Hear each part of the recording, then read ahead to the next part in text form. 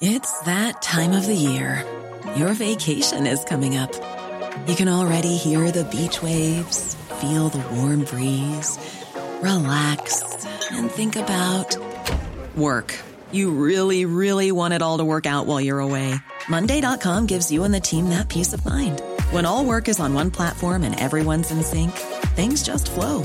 Wherever you are, tap the banner to go to Monday.com. There's never been a faster or easier way to start your weight loss journey than with PlushCare.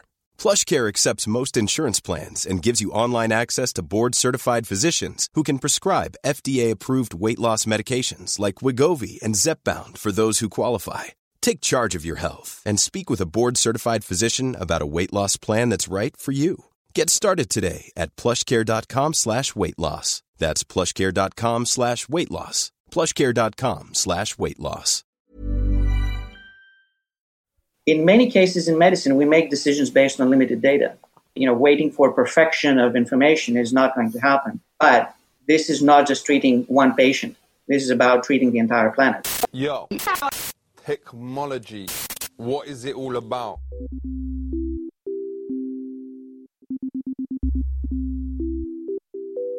Hello and welcome to Danny in the Valley. My goodness.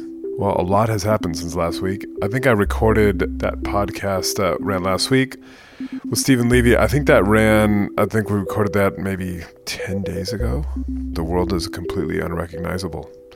So it feels a little weird to do a podcast about anything other than coronavirus because it all feels a little bit secondary or kind of insignificant at the moment. So we're going to do a couple different things kind of going forward. One, you'll see from this week's guest, it's not perhaps our typical guest, but I think you will find it super interesting. We'll get to that in a second.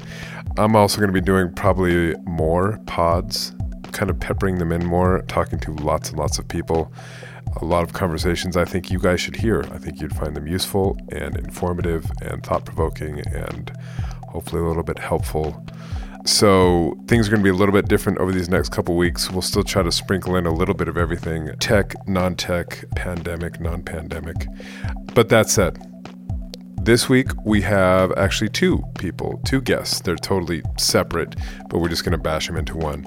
The first guy who you're about to hear is Dr. John Ioannidis, and he is the chair of disease prevention at Stanford University. He is a doctor. He is an epidemiologist. And as you'll hear, he has spent his life thinking about and studying epidemics. And the reason I had him on, beyond the very obvious reason of we're in the middle of a pandemic, is he has a little bit of a different take on what is happening and the information that is driving what is happening in terms of the government responses. So he wrote an article talking about just the evidence or lack thereof it. I will let him explain. He does it much more eloquently than I, but I think you'll find it really interesting. And I think it's worth keeping this in mind as the world kind of goes into shutdown. Yeah, it's incredible times. And then after him, we'll do a little pause, and then I'll bring on Claes Gustafsson, who is a co-founder and is the chief commercial officer of a company called Atom Bio. And they are a private company. They're here in Silicon Valley. And what they do is they basically synthetically create viruses. So when things like this happen, these guys go into overdrive. They make lots of copies of the virus and then send them out to companies who then run their tests, their vaccines, etc. on them to see if they can actually come up with something that works. So he has quite an interesting perspective, not least because, like everything else, they were shut down or largely shut down this past week. We are now in shelter in place, which means basically don't leave your house unless you need to get a little exercise or whatever. But we are otherwise here recording this at about midnight because it's the kind of the only time there's silence in this house. We have both our kids here. My wife and I are kind of basically trading shifts between daycare and working. It's I'm sure all of you have very similar stories, and hope everybody is, in the meantime, staying safe and healthy and sane. So I will stop talking now, but yeah, just keep your eye on the feed because there will probably be some other stuff starting to get peppered in as opposed to just the usual Friday morning podcast drop. It'll probably be a bit more frequent than that. So anyhow, without further ado, I give you Dr. Ioannidis, and then after him, Klaus Gustafsson of Atom Bio. So here is Dr. Ioannidis. Enjoy. So first of all, I congratulate you on your Zoom etiquette because you're wearing a suit and I'm wearing a t-shirt. Oh, goodness. Yeah, I'm stuck to formality. I read your piece and I thought it was really interesting, just given everything that is happening and the reactions. I mean, it feels like every day the government reaction around the world is getting more and more severe. And when you step back and you're trying to figure out what is happening here and why, I think the assumption of everybody is, okay, well, obviously the powers that be know a lot more than we do.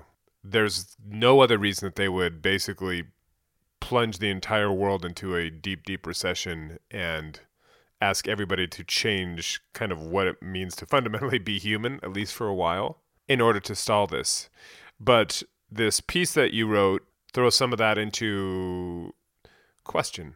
So if you could just talk about what you're trying to get across in the article and why you wrote it. So this is an article that I tried to balance what might be the benefits and what might be the harms of what we do, whether we can even make a fair judgment of whether we're doing more good than harm by throwing the most aggressive measures to trying to do something about COVID-19.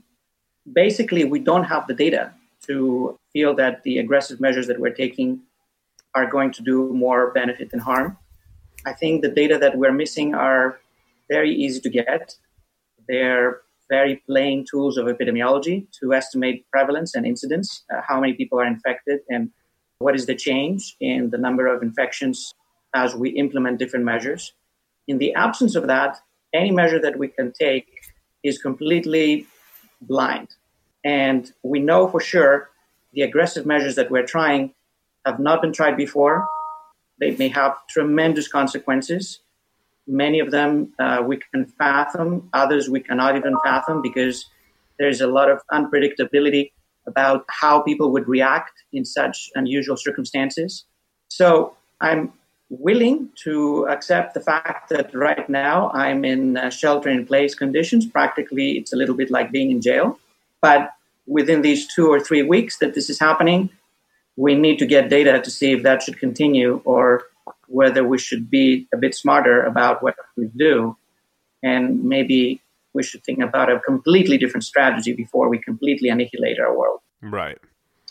I'm one of the 2 directors of the Meta Research Innovation Center at Stanford also, which is a center that is trying to assess the validity of scientific data, trying to detect and correct biases, trying to improve research practices so that we get more reliable information, more reliable evidence that can guide our decisions. Science is the best thing that has happened to humans. So we need to use the best science. We need to use the best data. So you can see why I'm completely frustrated to see that we don't have minimal data and we make such monumental decisions. So this obviously broke out in China. To the best of what everybody knows, it looks like it kind of moved to humans in November-ish. And Wuhan, they did their total lockdown. And it appears to have worked. Now, how much can we infer from that response that, look, we need to do something similar here or we're going to have a catastrophe? Because obviously they had the data. They're testing, everybody before you get on a bus, they're taking temperatures and whatnot. I mean, it's the kind of the totalitarian state come to life perhaps in this sense in a good way. Obviously, that set a model that now other people are following. I think that we need to take with a grain of salt what it means that the intervention worked in China. I think that we don't really know much about the denominator of how many people were infected and whether it was the measures or some other features of the course of the epidemic that eventually led to that. We have many other situations in other countries where we have seen far, far lower case fatality rates compared to what we saw in the first outbreak in China. For example, if you take the Scandinavian countries, until very recently, they didn't have any of those lockdown measures, but nevertheless, their case fatality rates were 30 times lower. 30 times. Case fatality was about 3% or higher in Wuhan. Until we were still measuring all people who wanted to be tested, it was like 0.1% in the Scandinavian countries. Right now, testing is done only in people who have substantial symptoms. So the denominator, again, even in these countries, is going to be much affected. And this is what I'm trying to, I think everybody's trying to get their heads around, is that here we are in America, the richest country on the planet, and relative to the population, there's effectively no testing. I mean, on a statistical basis. That seems to be, to your point, step one, no? Otherwise, everything else is a little bit fumbling around in the dark, no? Exactly. So I think that we need testing. We need testing to be scaled up. And we also need some sample that is random and representative of the general population to get a sense of objective estimates of the prevalence of the infection at the moment, how many people have been infected, and also be able to track the incidence of new infections. With the technology, it's something that is very straightforward. CDC has tremendous experience. Public health department's pretty much the same. I'm not asking for some unknown rocket science. It's epidemiology 101. It would be extremely informative to know where we are, where we are heading, and what kind of response we get by these measures that we apply. So the two cases you bring up, which I think are kind of two ends of the spectrum, and I just want to unpack them a bit, that you bring up in the article. One is the Diamond Princess, where you have, in a way, a kind of a perfect petri dish to see how much this thing is going to spread. And then the other, you have what is happening in Italy. Everybody knows what's happening there. Thousands have died. The hospital's overwhelmed. And basically, everybody is trying to avoid what is happening there now. But if we can go first to the Diamond Princess. So the Diamond Princess is the one situation where we have a closed population. People are in a cruise ship. They're packed, cramped together. They cannot go anywhere. They're living in very close quarters. We track everyone. We test everyone to see if they're infected or not. And we have a very accurate estimate of the case fatality rate in these people. We know also who they are. We know their age, their gender. And we can project from what we have observed in terms of deaths, what would be the equivalent number of deaths if you take, for example, the age structure of the general U.S. population. Right, because the cruise ship is generally, it's older people, it's of a certain kind of demographic, et cetera. So 1% death rate so far. Of course, some people are still with uncertain outcomes, so there may be a few more, who knows. But 1% in what is a very elderly population of people taking a cruise with average age of 58 and median age of probably about 65. If you translate it to the U.S. age population pyramid, is about 0.13%. If what happened in the Diamond Princess, you just kind of transplant that to the American populace at large, it's 0.125% or whatever. Which is much, much lower compared to all of the estimates that were circulating very early on and were even adopted in press releases by the WHO of 3.4% case fatality rate. An infection fatality rate of 0.125 is very close to that of seasonal influenza. And of course, there's all of these residual uncertainties, for example, whether these people had also chronic diseases or not, because this is also a strong risk factor, whether some of them may die later. Overall, we're talking about a completely different ballpark, completely different type of infection in terms of what its fatality would be if we are in that range. Is there any variance in there just in terms of, it's a cruise ship of people of economic means and a certain level of health, what have you, in terms of just the treatment that they receive? Because obviously that is an isolated population, as you say. They've quarantined the people. They've taken the people off the ship that needed to take off, and they're in the hospital now. The fear, of course, is that you can't do that if this thing really breaks out in the population. Is there some variance with that to get to that 0.125%? Absolutely. There is uncertainty. And this is why we need far more population-level data rather than a small sample in a cruise ship that has only 7 deaths. The sample size is 7. And we're talking about an outbreak that is likely to infect millions of people. 7 people on a ship of, 3,500? It's irrational to say that we will decide the fate of our world based on a sample size of 7. I don't want to do that. Yeah. But at the same time, it gives us some hint that probably the situation is not as bad as it might have sounded in the beginning in terms of the case fatality rate. Some of these people receive some treatments. We have no clue, though, whether these treatments are effective or not. So that's one extreme, 0.125%, which is kind of normal flu level in a given year. Exactly. On the other extreme is what is happening in Italy. So Italy is the other extreme. This needs to be taken very, very seriously. But again, we have no clue about what the denominator is. There has been quite some testing, but testing has been focused primarily on people with severe symptoms. So we really don't know the denominator. And I think that we should be very open about what that denominator might be. There's close to 40,000 documented infections in Italy at the moment. But we don't really know whether the real number may be 100,000 or maybe it is already several millions of people. And again, if it is several millions of people, then the infection fatality rate is in that same ballpark that we were talking before.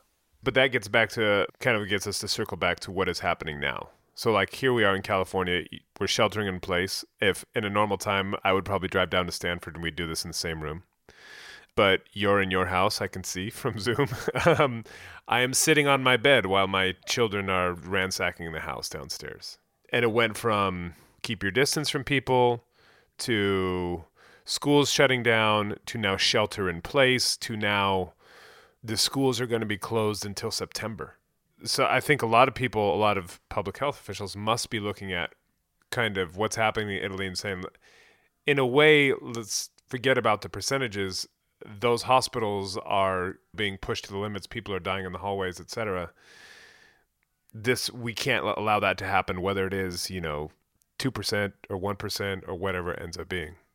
We need to take many factors into account. We need to take into account what is the capacity of a healthcare system, the number of ICU beds in Italy versus in the US, which per population is substantially higher in the US. We need to take into account also the population structure in Italy versus the US. Italy has practically the most elderly population in Europe, perhaps even in the entire world or very close to that. And we know that people who are dying are on average in a pretty advanced stage and or they have serious disease conditions already. So their life expectancy would be very limited, despite and regardless of whether they would be infected with coronavirus. I don't think that it is fair to translate what we have seen in Italy, or actually to be exact, in some particular locations in Italy, because 99% of Italy has not seen that massacre. It's only very specific spots to the entire world or to the entire US. Even in Italy, it is a very small minority, and it can be explained by just these factors. And I'm sure that there's other factors that probably we do not know. We don't know the type of segregation or clustering that these cases have. There's lots of unknown factors, and we really don't know whether that worst scenario will be seen frequently, very infrequently, not at all in other locations. Not at all, probably you would say, well, we've seen it. There's thousands and millions of locations around the world. It appears that there was this report done by Imperial College in London that kind of gamed out. They have a model that predicted what would happen in various different scenarios. And the worst ones are quite catastrophic. Millions of people die, etc. And that, from what I understand, is what drove the massive and very dramatic and quick turnaround of President Trump's approach to this. Of this is a seasonal flu, everybody relax, to, trillions of dollars of aid and shutting down the country, etc. And that seems to be similar why the UK went from herd immunity, basically let everybody get it and hope for the best, to, again, they look like they're heading very swiftly in the direction that we are in terms of the measures being put in place. How much faith should be put in those models? Both the models by the Imperial College team and other efforts that have been done are valuable. I mean, they can contribute to trying to get to the optimal decision making. However, they're mathematical models, they're projections. They're trying to make lots of assumptions, and based on these assumptions, trying to project what will happen. We don't know if that would be what we see in reality. And they may be off by log scales. They could be tremendously off. Some of the assumptions in the Imperial College modeling seem to be off already, at the very basic assumptions that they have made. For example, their core model, if I recall, assumes an infection fatality rate of 0.9%, which, as we discussed, may be very, very high compared to what might be the real infection fatality rate. They also assume an R0, or a basic reproductive number, of 2.4 in their main analysis, with a range from 2 to 2.6. And different mathematical models have shown basic reproduction numbers from 1.3 to 6.5. And all of these are excellent people, very well qualified, but 1.3 is pretty much seasonal flu, or even better. 6.5 could be the end of the world. So the range is tremendous, and I think that the best evidence that we have suggests that probably 2.4 is really too high. If we think that we managed to contain the epidemic with what we did in China, for example, we did in South Korea, it's extremely difficult to get a success story if you have a 2.4. You need to drop that number below 1. And to drop that number below 1, if you have a 2.4 starting point, is amazingly difficult. While if you have a starting number that is 1.2, for example, then yes, with the right measures, you have a pretty decent chance that you will be able to get it below 1 and try to stop the epidemic chain from growing. Right. So is it potentially true that if it is 2.5, to get it to below 1, to get it to kind of the progression to go into reverse or to fall dramatically as it has started to in China and South Korea, it's almost impossible?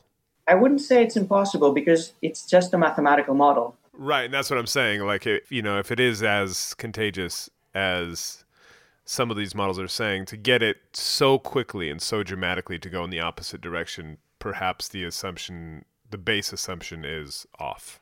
Absolutely. These numbers take a lot of water. They can be very imprecise. Unless we get real data, I don't think that we should decide the fate of the world based on mathematical models alone. They're useful. I think we need to get the most we can get of them. But in terms of the level of evidence, I would put them very, very low.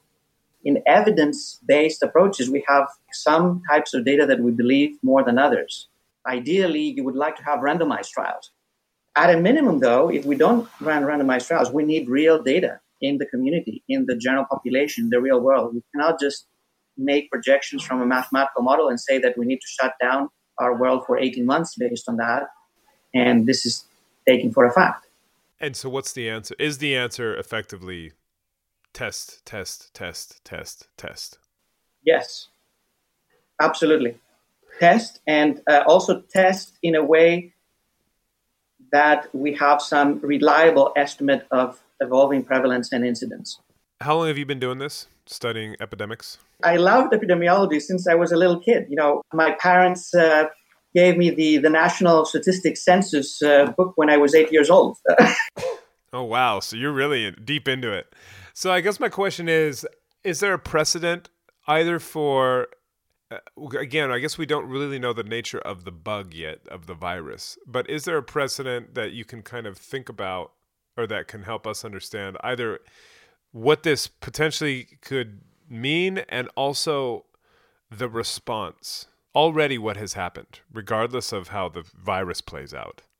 The fact that we have gone from a growing economy to one that's going to contract by 8 to 10% in the matter of 3 months is just boggles the mind. But just trying to kind of place this in historical context, or is there not one?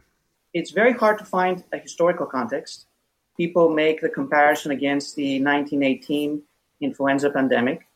I think it's a false comparison. There is one analogy. The worst case scenario for the number of deaths during COVID-19 is the same as the 1918 influenza pandemic. The estimate is about 40 million deaths worldwide if we assume that 60% of people get infected and 1% of them die. However, in the 1918 pandemic, people who died on average were 28 years old. They were young, healthy people with their entire life in front of them.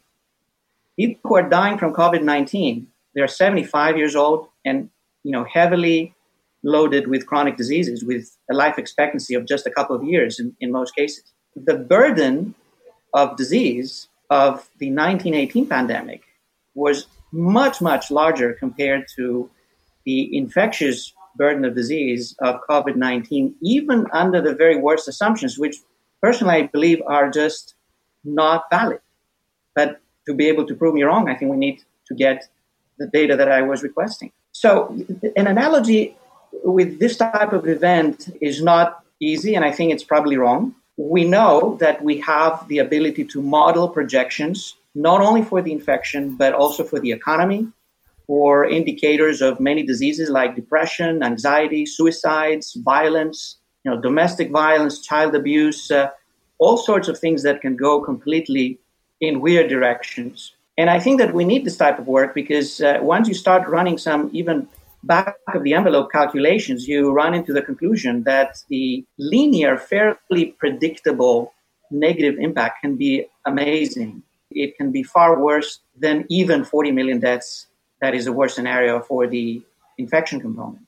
Then there's the unpredictable component, which is major events that are chaotic. You just don't know how humans react under such very weird circumstances.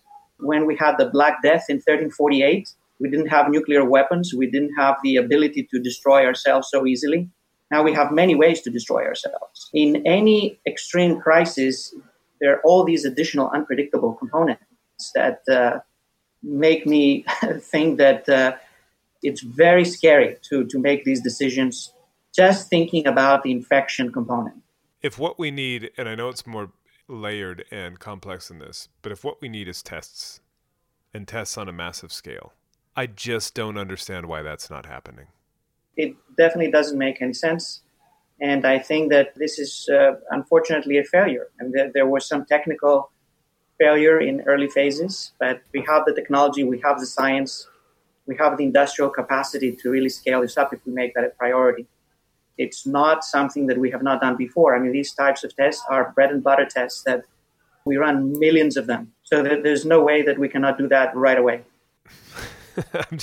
I'm a little bit at a loss for words because obviously people in the WHO, people in the U.S. government, they know exactly what you just said. It's not like that is kind of this out of the blue wild statement. But it just, do you have any sense of why that hasn't happened? Is it just we've kind of been wrapped? And again, I guess this is part of pandemics, epidemics. So you kind of get wrapped up in the scary numbers and the harrowing stories and perhaps take your eye off the ball? I mean, can it be that simple? I think that the scale of the events and the pace of the events has been so fast, so dramatic, that probably we're missing some key points. People are under pressure to act, to react, to say that I'm going to use that measure and more measures and more extreme measures. But I think that in the process, we're forgetting some very fundamental and much easier things that need to be done. I think testing is really paramount in that situation. And are you involved in any way in the response? I'm trying to do the best in terms of just communicating some of that perspective that we have been discussing about, and also organizing some of the evidence that is available. For example, there are some efforts that I'm involved that try to systematically collect and appraise information on clinical trials that are being done on treatment for SARS-CoV-2 and trying to make sure that we have the most reliable evidence on that scale. I think that it's important to be able to characterize how much we know, what are the tools that we have, and what can they do for us. There's over 100 clinical trials at the moment being run. But as you realize, there's no certainty about it. So the major decisions need to be made now. They need to be reappraised and revised as quickly as possible with data. Right. If we shut down everything now because we have no data, I'm willing to accept that. We have no data and we're facing a lethal threat. So we just throw everything at it. This may be devastating. Well, I think it's no question that it's devastating. I know I'm not unique in already knowing several people in my kind of family, in my circles, who are losing jobs, who are losing opportunities, who are having to batten down and just, completely upend their lives, and there's no end in sight. I mean, as I mentioned at the beginning, as of last night, the governor of California says schools will probably not be back in session until September. And just what that does to a society, especially if you're not supposed to be interacting with other people, all those points you brought about depression and suicide and abuse, when you think about it holistically, it gets quite scary quite quickly. It is, and we just don't know. Do you have any sense of the testing capacity? I mean, I know we have it here, but China's been at this a bit longer, a few months. They must, I don't know if we're getting many, aside from Jack Ma, I know he imported a bunch. But it just feels like this is such a basic thing, and as you said, they're not special tests. Absolutely. We could produce them massively. We don't need any special technology or any special know-how. China has tested far larger numbers of people. South Korea has done the same. It's bread and butter technology. It's things that, serology for antibodies, we could have had half a century ago almost, in massive scale. And PCR is something that has been out there for decades. You personally are sheltering in place and kind of rolling with it and hoping that effectively things change soon, or we have a lot more data soon. I hope we have more data soon. Otherwise, I'm extremely concerned. But it doesn't feel like that particular cavalry is coming over the horizon anytime soon. We're not hearing about drive-through clinics or any of that stuff that they have in other places. There's a few initiatives, I think, but not much. So in all the years you've been studying this, from back when you were 8 years old, have you ever seen anything like the reaction? Let's take aside the virus itself. I think if you look at influenza epidemics in the past, there were years that people did panic, and there were big announcements and some projections about people dying from the swine flu and 2009 and so forth, but nothing in terms of scale of the impact and the scale of the measures eventually taken with so thin data can compare.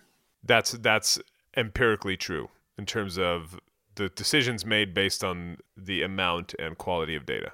In many cases in medicine, we make decisions based on limited data. Waiting for perfection of information is not going to happen. But this is not just treating one patient.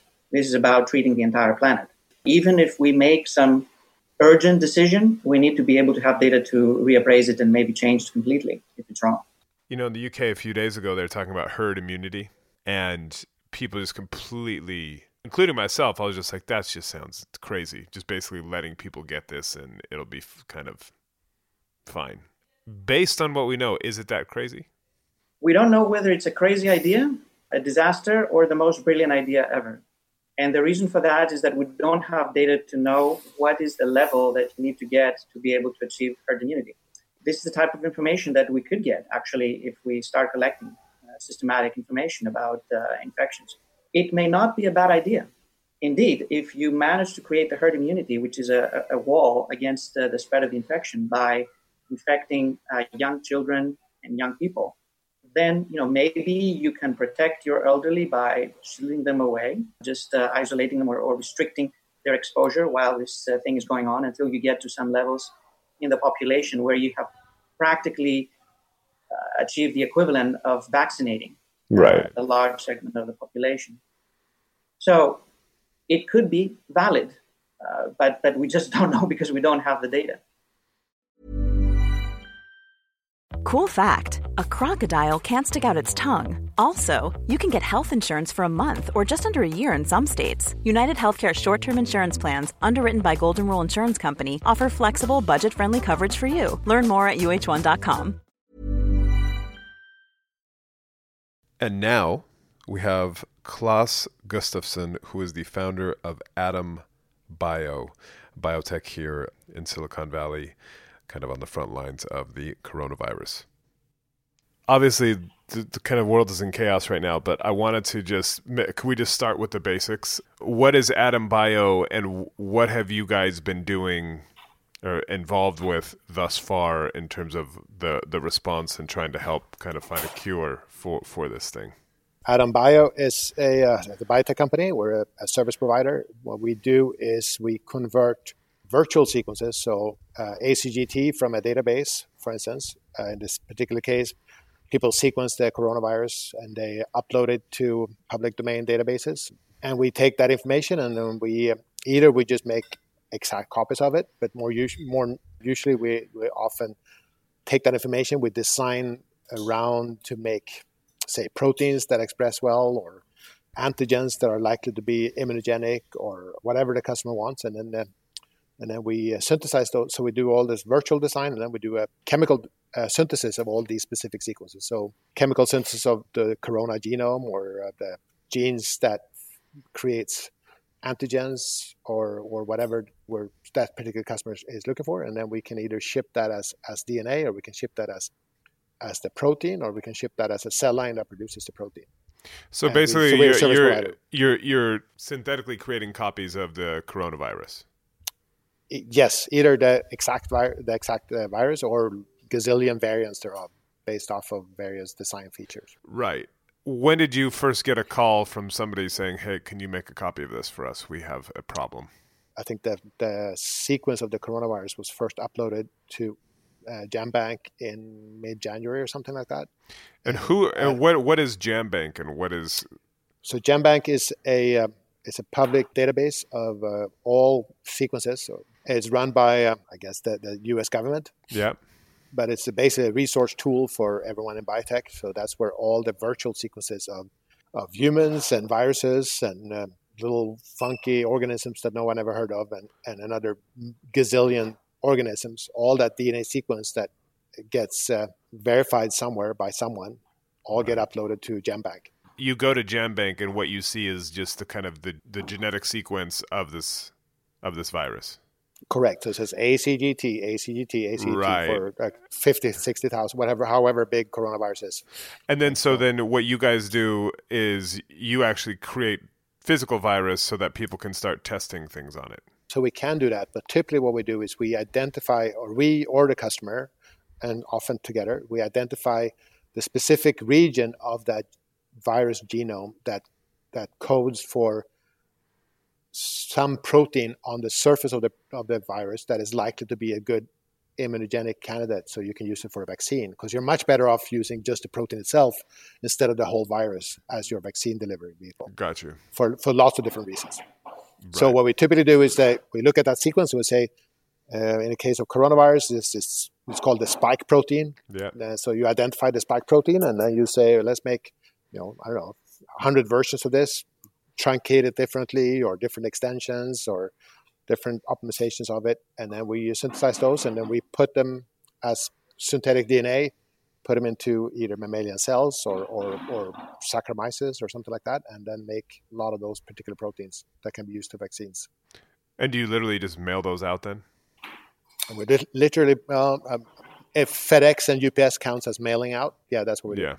So basically what you're doing is looking at this virus and being like, okay, this piece of the virus here, this sequence looks like it might be a good place to kind of attack for a vaccine, for example, to kind of get in, hook to that sequence and basically do its work.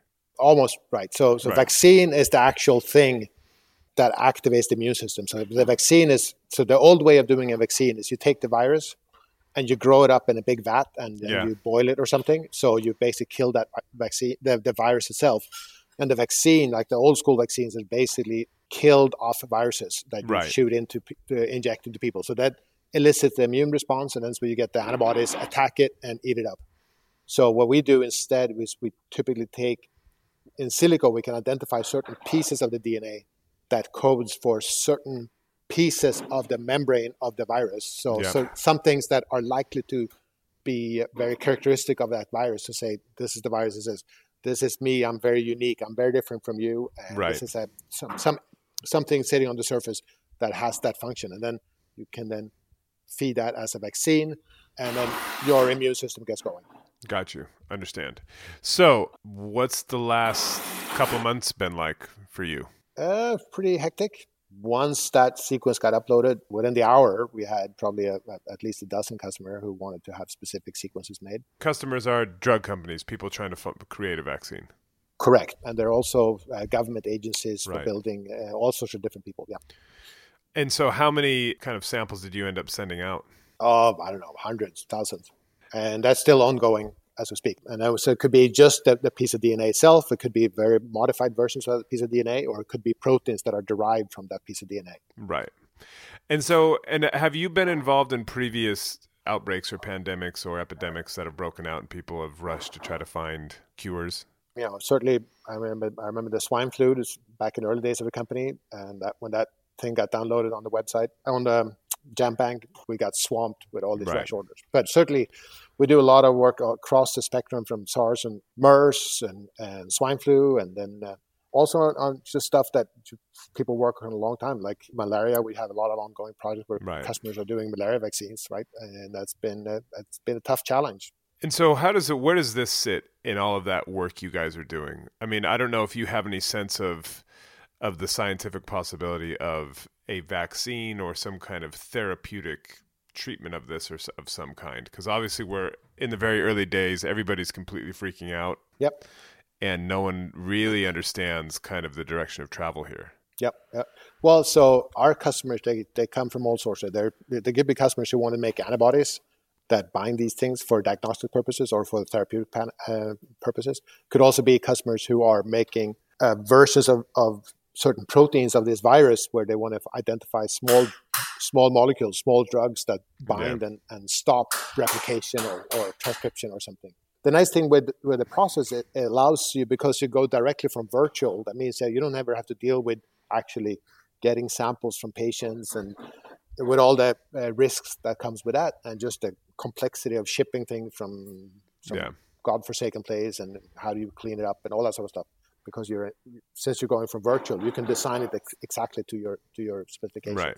We're a cog in this big machine of attacking these things. I think the advantage, what we see is the speed and efficiency of moving things now with synthetic genes and a lot of the software and a lot of the machine learning going on. Sorry for the background noise. It's okay. You can attack these things much faster and much more efficiently today than you could just 5 years ago. Certainly back in 1918, Spanish flu, everyone talks about, none of these tools existed at the time. I'm in Oakland. You guys are in Newark. We're all in kind of these 6 counties that were ordered to be, from midnight last night, shelter in place. Yep.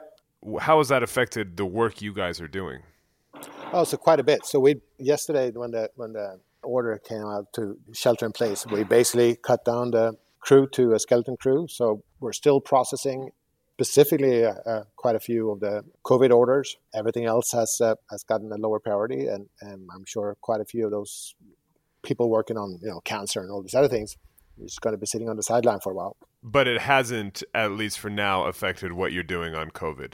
It's probably slowed it down because we don't have the same number of people at it, but it's still plugging along, and we're trying to push it as much as we can to the front of the line. And how many of these samples are you sending out a day at the moment? On a regular day, it would be in the hundreds. Oh, wow. But I have no idea what's going to happen today. I don't even know if the FedEx guy is going to pop in today. We'll find out. How long have you been doing what you do? The company started back in 2003, so we've been around for a while. And you're a co-founder? I'm a co-founder, yes. Yep.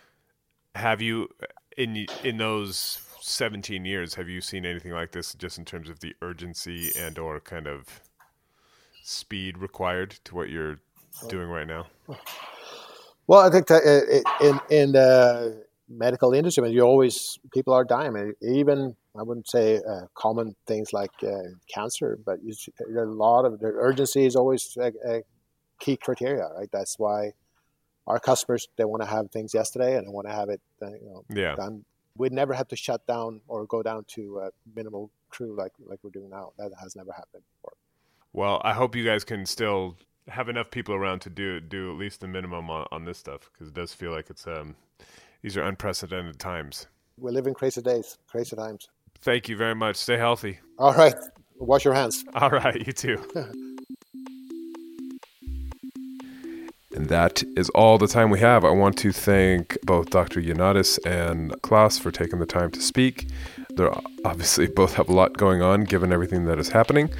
And in particular, well, I came out with a lot of stuff I hadn't known before, including that there's 100 clinical trials going on around trying to find a cure or a vaccine for coronavirus, which is quite extraordinary. So hopefully it works, because this feels all just a little unsustainable. So anyhow, thank you for listening. I'll be writing about this in the paper this weekend, so please do check that out. Everybody is putting the paper together virtually. There's basically nobody in the office. It's really kind of amazing that we're getting this thing out. Our colleagues on the daily and as well as us on the Sunday.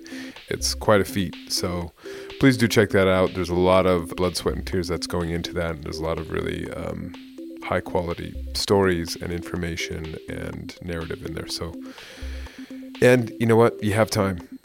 So read it, enjoy it, and stay safe. And I will talk to you guys very soon.